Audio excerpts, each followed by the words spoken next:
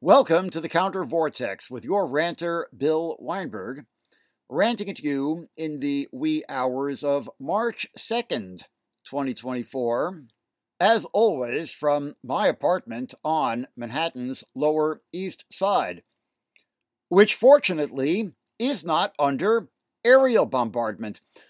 Amid the more and more horrific news from Gaza, you might have noticed that Israel just had municipal elections this week, this past Tuesday, February 27th, which generally saw gains for the right, especially in Jerusalem, where ultra-Orthodox and far-right religious Zionist parties won a sweeping victory.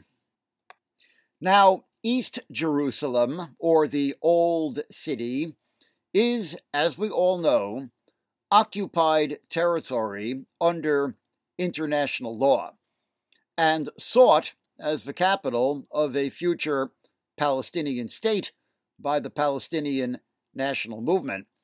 And the Palestinian National Council, the legislative body of the Palestine Liberation Organization, PLO, called for a boycott of the elections, as it always does. Now, I absolutely understand the imperative for a boycott of the elections. But it is interesting that this time, for the first time, there was a Palestinian candidate for the Jerusalem City Council, a young woman by the name of Santos Alut, who ran on the ticket of a newly formed list called Kol Toshaveha, which translates from the Hebrew as all its residents, meaning Jerusalem should be a city of all its residents, both Jewish and Arab. Her candidacy was opposed by the Palestinian National Council, which said in a statement, quote, "The participation of a Palestinian list in the occupation's municipal elections in Jerusalem is a shameless normalization that serves the plans of the occupation," end quote. And I get that. I really do. But I can't help but be enthused by Santos Alut. Although a Jerusalem resident, she was born in Nazareth, so a Palestinian Arab citizen of Israel by birth. She is a bilingual Hebrew-Arabic educator, teaching children in a bilingual school in Jerusalem, and an activist for Jewish-Arab coexistence. She is one of the few Arab Israelis to have taken the stage at the weekly protests in Tel Aviv against the Bibi Netanyahu government's attempted gutting of the judiciary, a protest campaign which began early last year and persisted for months. Among the few Arab speakers at the protest, she is one of the even fewer who made a point of addressing the protesters in both Hebrew and Arabic. Al-Hud told the Times of Israel in an interview last year, quote, "Arab Israelis have mostly stayed away from the protests, partly because demonstrators wave Israeli flags, with which Arab citizens do not identify. But it goes deeper than that.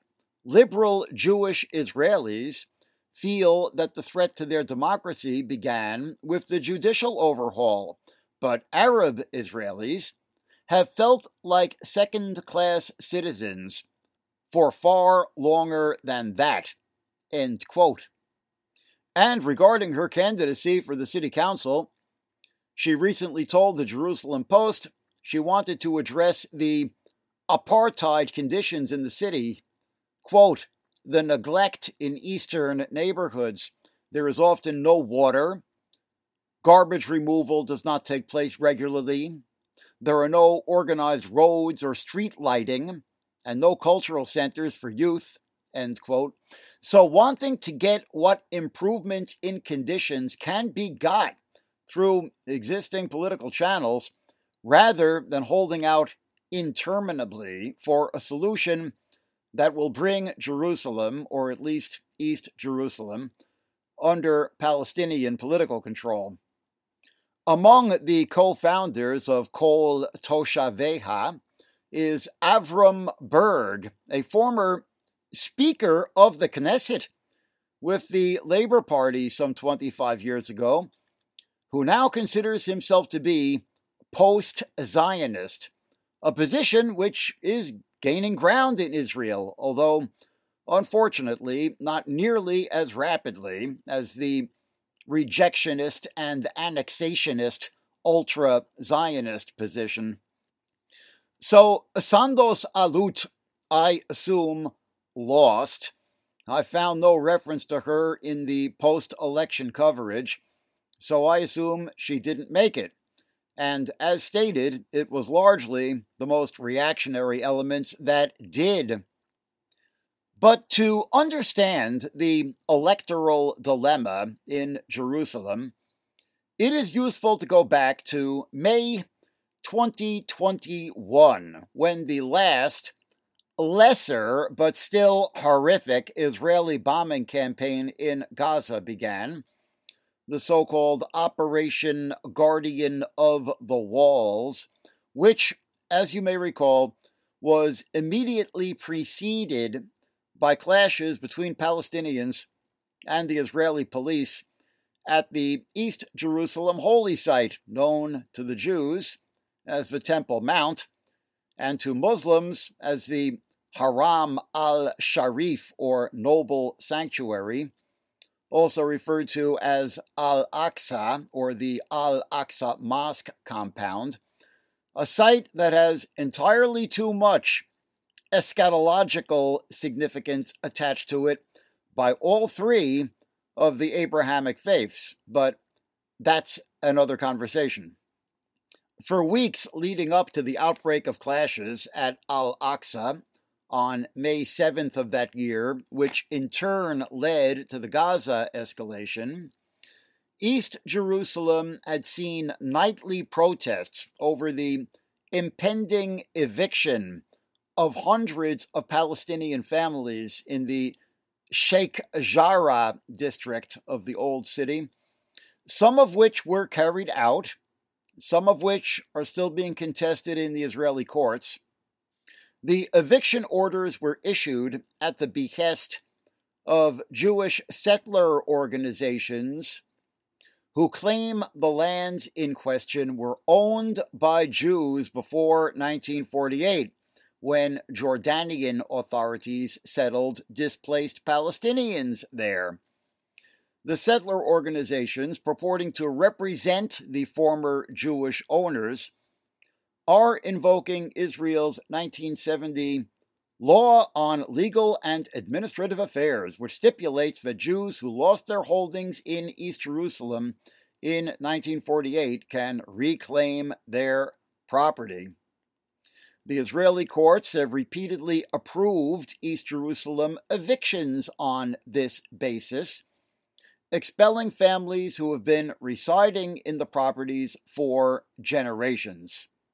And given that, as noted, many of these families were themselves displaced Palestinians from the War of 1948, this constituted a second displacement. And all of this came back in May 2021 amid an impasse concerning the voting rights of Palestinians in East Jerusalem. The Palestinian Authority, or PA, had called in January 2021 for parliamentary elections to be held that May, the first in the occupied territories since 2006. Many were looking hopefully to the vote as an opportunity to end the then 14-year division, today 17-year division, between the Palestinian leadership in the West Bank under the PA and in the Gaza Strip under Hamas. But on April 29th, just weeks before the scheduled election, the PA's President Mahmoud Abbas announced that the vote would be delayed indefinitely. And while it is widely thought that his actual motive was fear of a Hamas victory, the official reason for the postponement was the refusal by Israeli authorities to confirm that they would allow voting in East Jerusalem. Whether or not Abbas was cynically exploiting this question, the dilemma is a real one. Many East Jerusalem Palestinians are effectively denied the right to vote in either Palestinian or Israeli elections. Israeli authorities allowed the 2006 PA elections to proceed in East Jerusalem, but under harsh restrictions. Hamas was officially barred from campaigning. Several Hamas activists, including a candidate for the PA Legislative Council, were arrested on charges of illegal electioneering. And here we must examine the artifices of apartheid, as this system is now recognized as being by international human rights organizations, including Amnesty International and Human Rights Watch. Some East Jerusalem Palestinians are officially afforded the option of full Israeli citizenship, but multiple bureaucratic barriers have been raised, leaving the large majority effectively disenfranchised. Reasons given for rejection of citizenship applications include insufficient knowledge of Hebrew, minor criminal offenses, even from many years ago, and dubious suspicion of links to individuals considered to be security threats.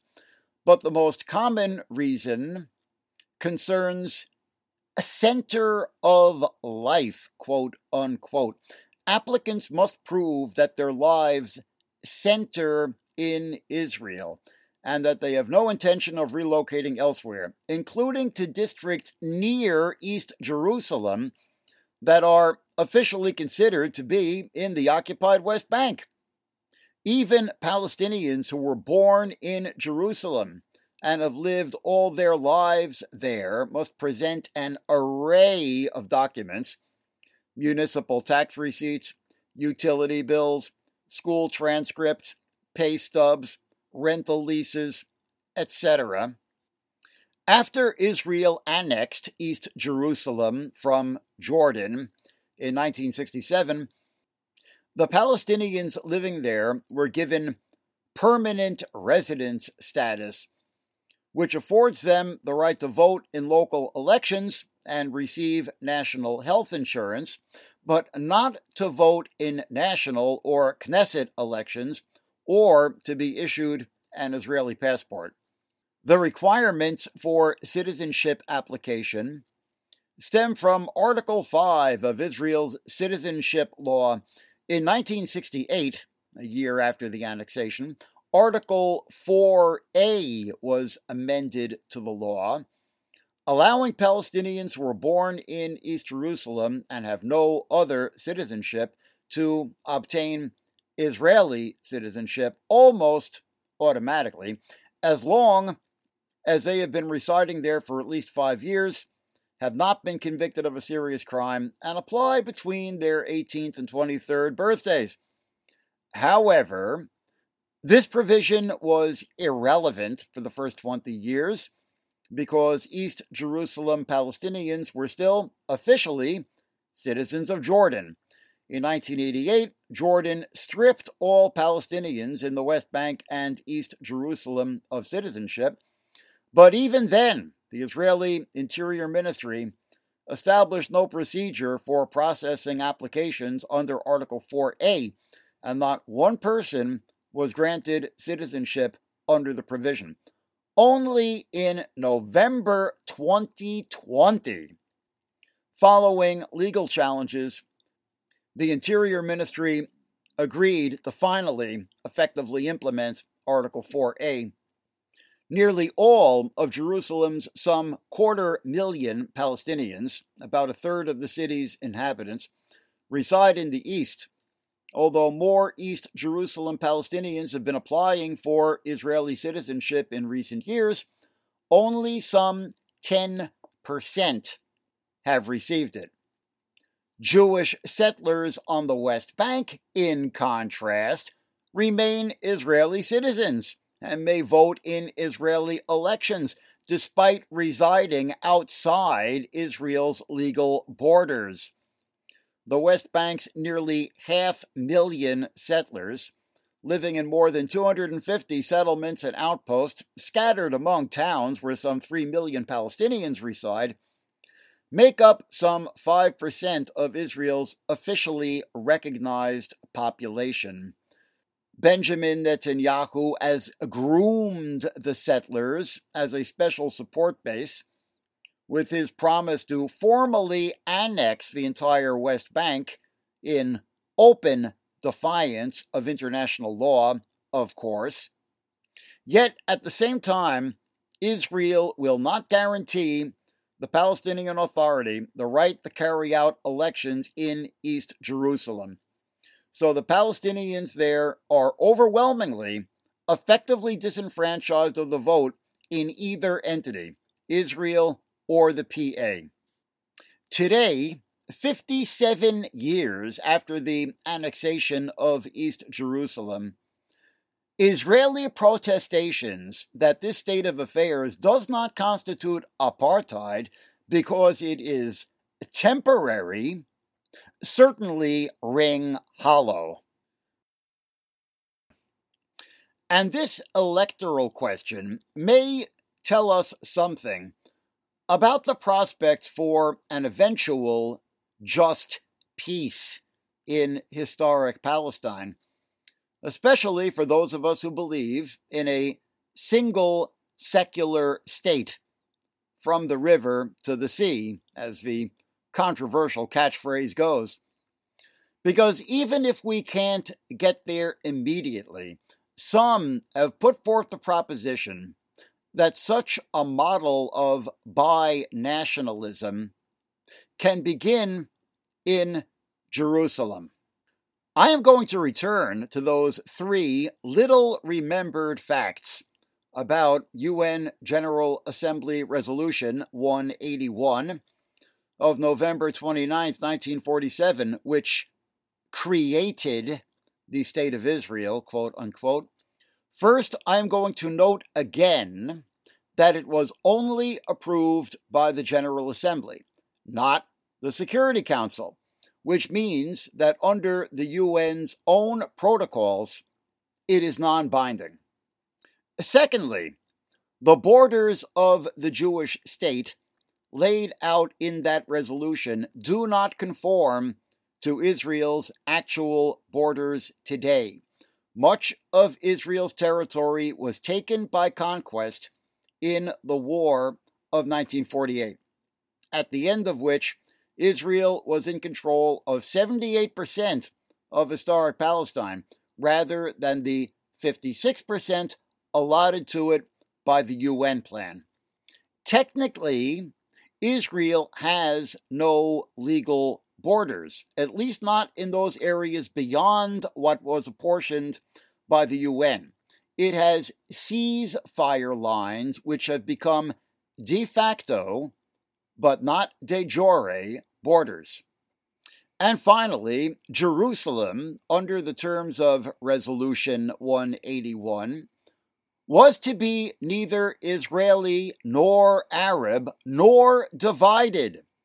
It was to be under international administration, a corpus separatum, as the Latin phrase of the resolution put it, a separate body where both sides, a phrase I hate using, could be free to live and have access to for worship, but where neither would have exclusive political power.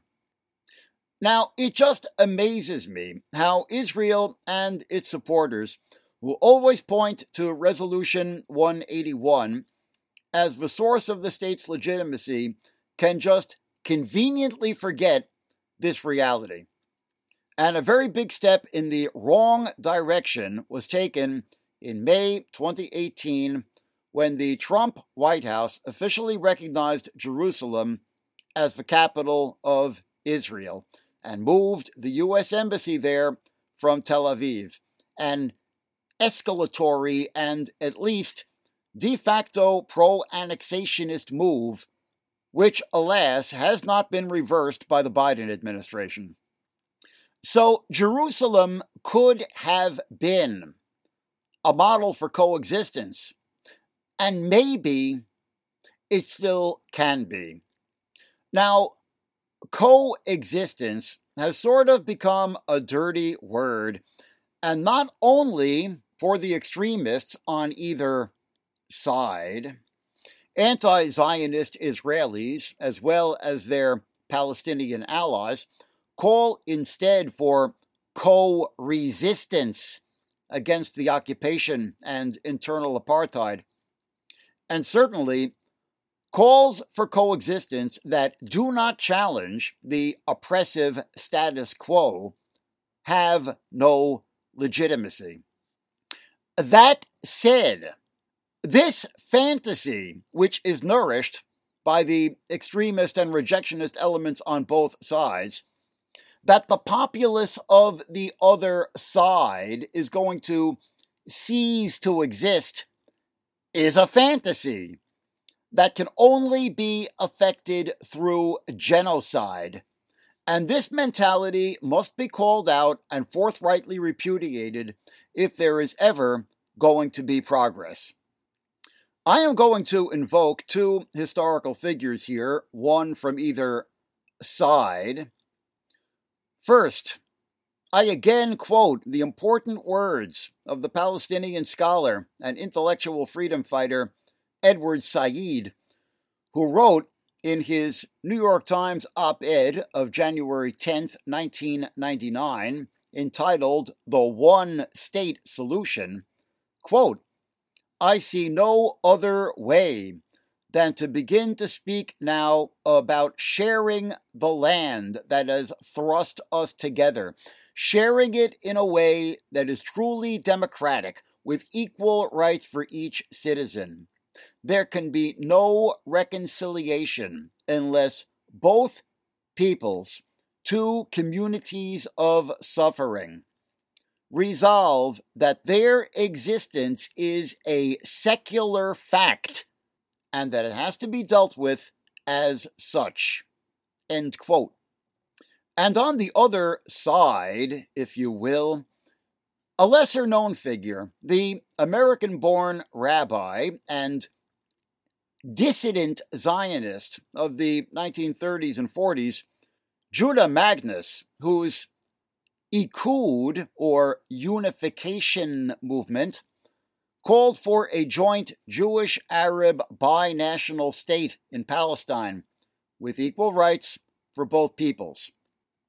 In 1942, as tensions were rising in response to the rapidly escalating Jewish colonization of Palestine, in turn a response to the untenable conditions for Jews in Europe at that time, Judah Magnus wrote, speaking on behalf of his Ikud movement, quote, Arab-Jewish cooperation has never been made the chief objective of major policy, either by the British Mandatory Government, by the Jewish Agency, the British recognized body representing the Jews, or by those representing the Arabs. We regard this as the great sin of omission that has been committed throughout all the years. This is the kernel of the problem. End quote.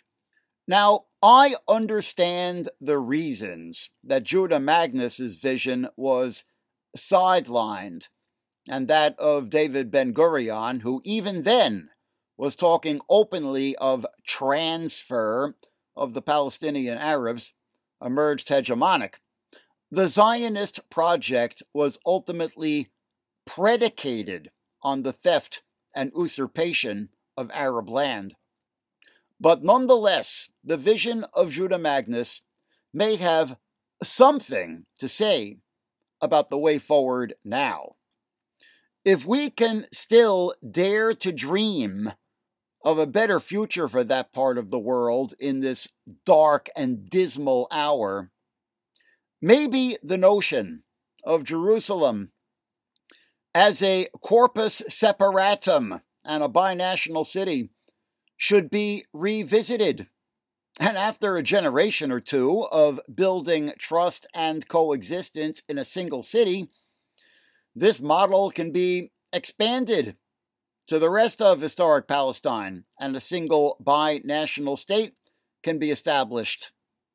And then, after a generation or two of building trust and coexistence in a single secular state, Jews and Arabs can unite in a militant pan-Semitic social justice movement and have an anarchist revolution and overthrow that single secular state and finally achieve a no-state solution, a decentralized Middle East federation of autonomous communities and worker assemblies bound by principles of voluntary association without regard to ethnicity or religion. But before we start building castles in the sand, of course, we have to demand a ceasefire in Gaza. That is the urgent, immediate demand, which hopefully enough international pressure can bring about before Israel launches the full ground invasion of Rafah and really sends this horrific situation over the edge into the irrevocably much, much worse. Watch this spot. We will be following events closely no matter which way they go. This has been Bill Weinberg with the Counter Vortex. Check us out online at countervortex.org. Please support us on Patreon. We need your support to keep going, just to the tune of $1 or $2 a week. Make a big difference. Patreon.com/countervortex. Join the Counter Vortex. Join the resistance. And rant on you next time.